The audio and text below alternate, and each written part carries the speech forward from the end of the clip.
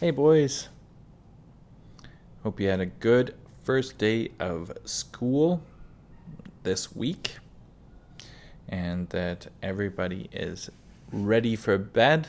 Brush your teeth, made a busy, jammies on. We're ready to read the story. The story tonight, the chapter is called Horse Thieves. One night at supper, Pa spoke hardly at all. He only answered questions. At last, Ma asked, "Aren't you feeling well, Charles?" "I'm all right, Caroline," Pa answered. "Then what's the matter?" Ma demanded. "Nothing," Pa said. "Nothing to worry you about." "Well, the fact is, the boys got word to look out for horse thieves tonight." "That's a high affair," said Ma. "I hope you'll let him tend to that." "Don't worry," Caroline, Pa said. Laura and Carrie looked at each other and then at Ma. After a moment, Ma said gently, "I wish you'd out with it, Charles." "Big Jerry's been in camp," Pa said. "He's been here a week, and now he's gone. The boys say he's with a gang of horse thieves. They say every time Big Jerry visits a camp, the best horses are stolen after he leaves. They think he stays just long enough to pick out the best teams and find out what stalls they're in. Then he comes back with his gang in the night and gets away with them in the dark." "I always heard you can trust that man," Ma said. Ma did not like Indians, and she did not even... And we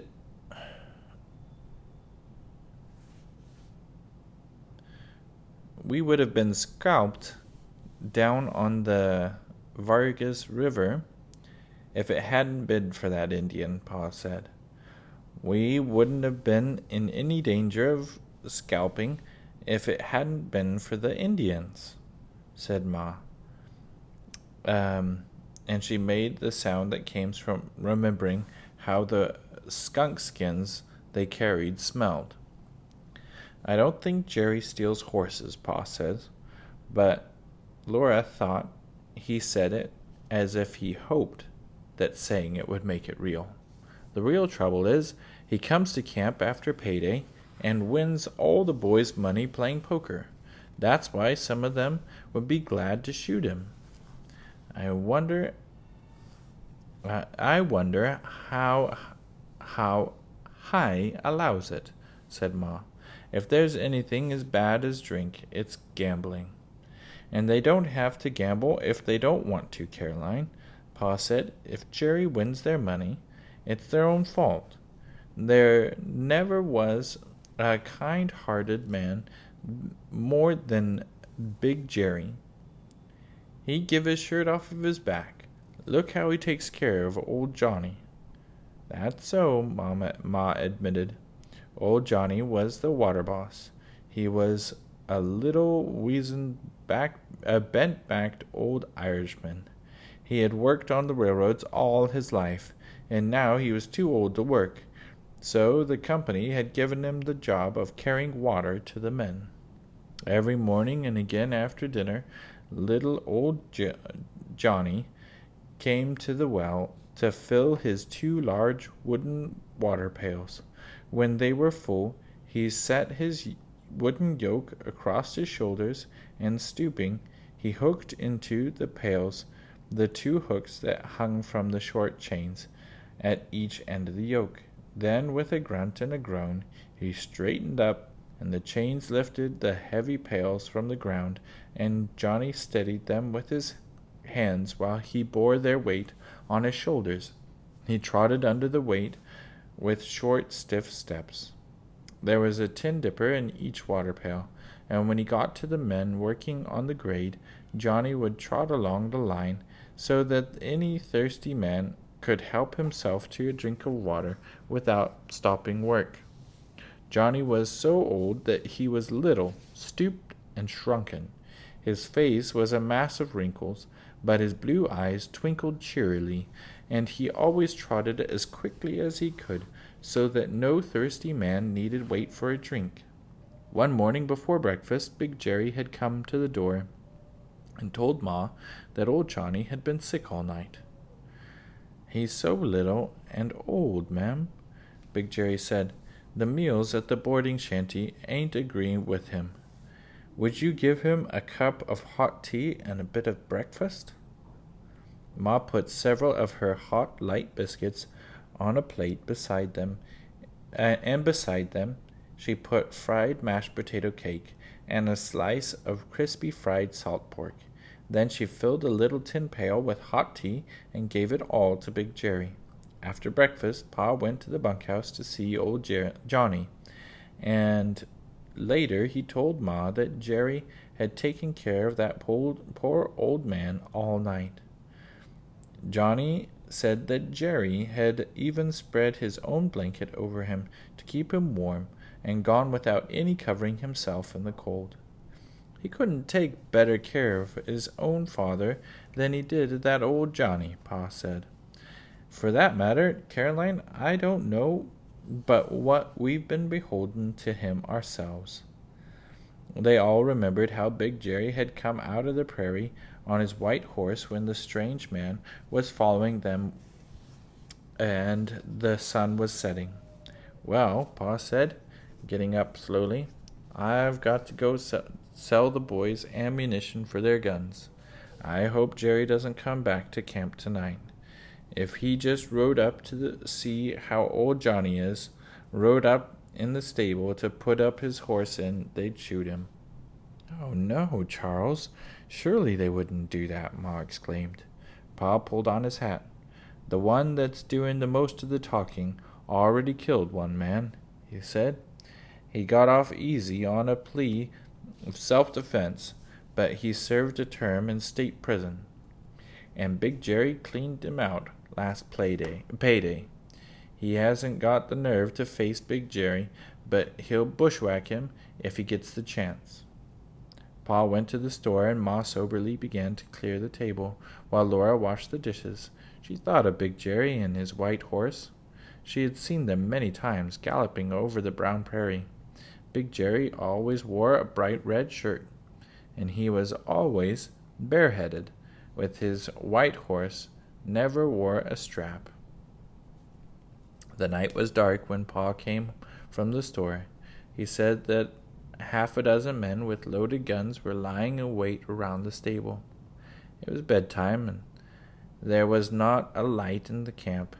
The dark shanties low against the land could hardly be seen, only if you knew where to look. You could see them darker in the dark, and there was a little starshine on Silver Lake, and all around it stretched the black prairie, flat under the velvet dark sky, sparkling with stars. The wind whispered cold in the dark, and the grass rustled as if it were afraid. Laura looked and listened and hurried and shivered into the shanty again. Behind the curtain Grace was sleeping, and Ma was helping Mary and Carrie to bed. Pa had hung up his hat and sat down on the bench, but he was not taking off his boots. He looked up when Laura came in, and then he got up and put on his coat. He buttoned it all the way up and turned up its collar so that the gray shirt did not show. Laura did not say a word. Pa put on his hat. "Don't sit up for me, Caroline," he said cheerfully. Ma came from behind the curtain, but Pa was gone. She went out to the doorway and looked out, but Pa had disappeared into the darkness. After a minute, Ma turned around and said, "Bedtime, Laura." "Please, Ma, let me stay up too," Laura begged. "I believe I won't go to bed," Ma said. "Not for a while, anyway. I'm not sleepy. It's no use to go to bed when you're not sleepy." "I'm not sleepy, Ma," said Laura. Ma turned the lamp and blew it out. She sat down on the hickory rocker that Pa had made for her in Indian Territory. Laura went softly to her, on her bare feet across the ground, and sat close beside Ma. They sat in the dark listening. Laura could hear a faint humming in her ears. It seemed to be the sound of her listening. She could hear Ma's breathing, and slow breathing of Grace asleep, and the faster breathing of Mary and Carrie lying awake behind the curtain. The curtain made a faint sound, moving a little in the air from the doorway. Outside the doorway there was an oblong sky of stars above the fairway dark edge of the land. Out there the wind sighed and the grass rustled, and there was tiny, ceaseless sound of little waves lapping on the lake shore. A sharp cry in the dark jerked all through Laura. She almost screamed. It was only the call of a wild goose, lost from its flock. Wild geese answered it from the slough, and a quack of sleepy ducks rose. "Ma, let me go out and find Pa," Laura whispered. "Be quiet," Ma answered. "You couldn't find Pa, and he didn't want you to. Be quiet and let Pa take care of himself." "I want to do something. I'd rather do something," Laura said. "So would I," said Ma. In the dark, her hand began to softly stroke Laura's head. "The sun and the wind are drying your hair, Laura," Ma said. "You must brush it more. You must brush your hair 100 strokes every night before you go to bed." "Yes, Ma," Laura whispered. "I had lovely long hair when your Pa and I were married," Ma said. "I could sit on the braids." She did not say any more. She went on stroking Laura's rough hair while they listened for the sound of shooting. There was one shining large star by the back edge of the doorway. At the time went on, it moved. Slowly it moved from east to west, and more slowly till the smaller stars wheeled about it. Suddenly Laura and Ma heard footsteps, and in an instant the stars were blotted out. Pa was in the doorway. Laura jumped up, but Ma went limp in the chair. "Sitting up, Caroline?" Pa said. "Pshaw! You didn't need to do that. Everything's all right." "How do you know that, Pa?" Laura asked.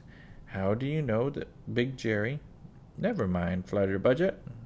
Pa stopped her cheerfully. "Big Jerry's all right. He won't be coming into camp tonight. I won't be surprised, though, if he rode in this morning on his white horse. Now go to bed. Let's get what sleep we can before sunrise." Then Pa's great laugh rang out like bells. "There'll be a sleepy bunch of men working the grade tomorrow." While Laura was undressing behind the curtain, and Pa was taking off his boots on the other side of it, he heard him say in his low voice to Ma, "The best of it is, Caroline, there'll never be a horse stolen from Silver Lake Camp." Sure enough, early that morning, Laura saw Big Jerry riding by the shanty on his white horse.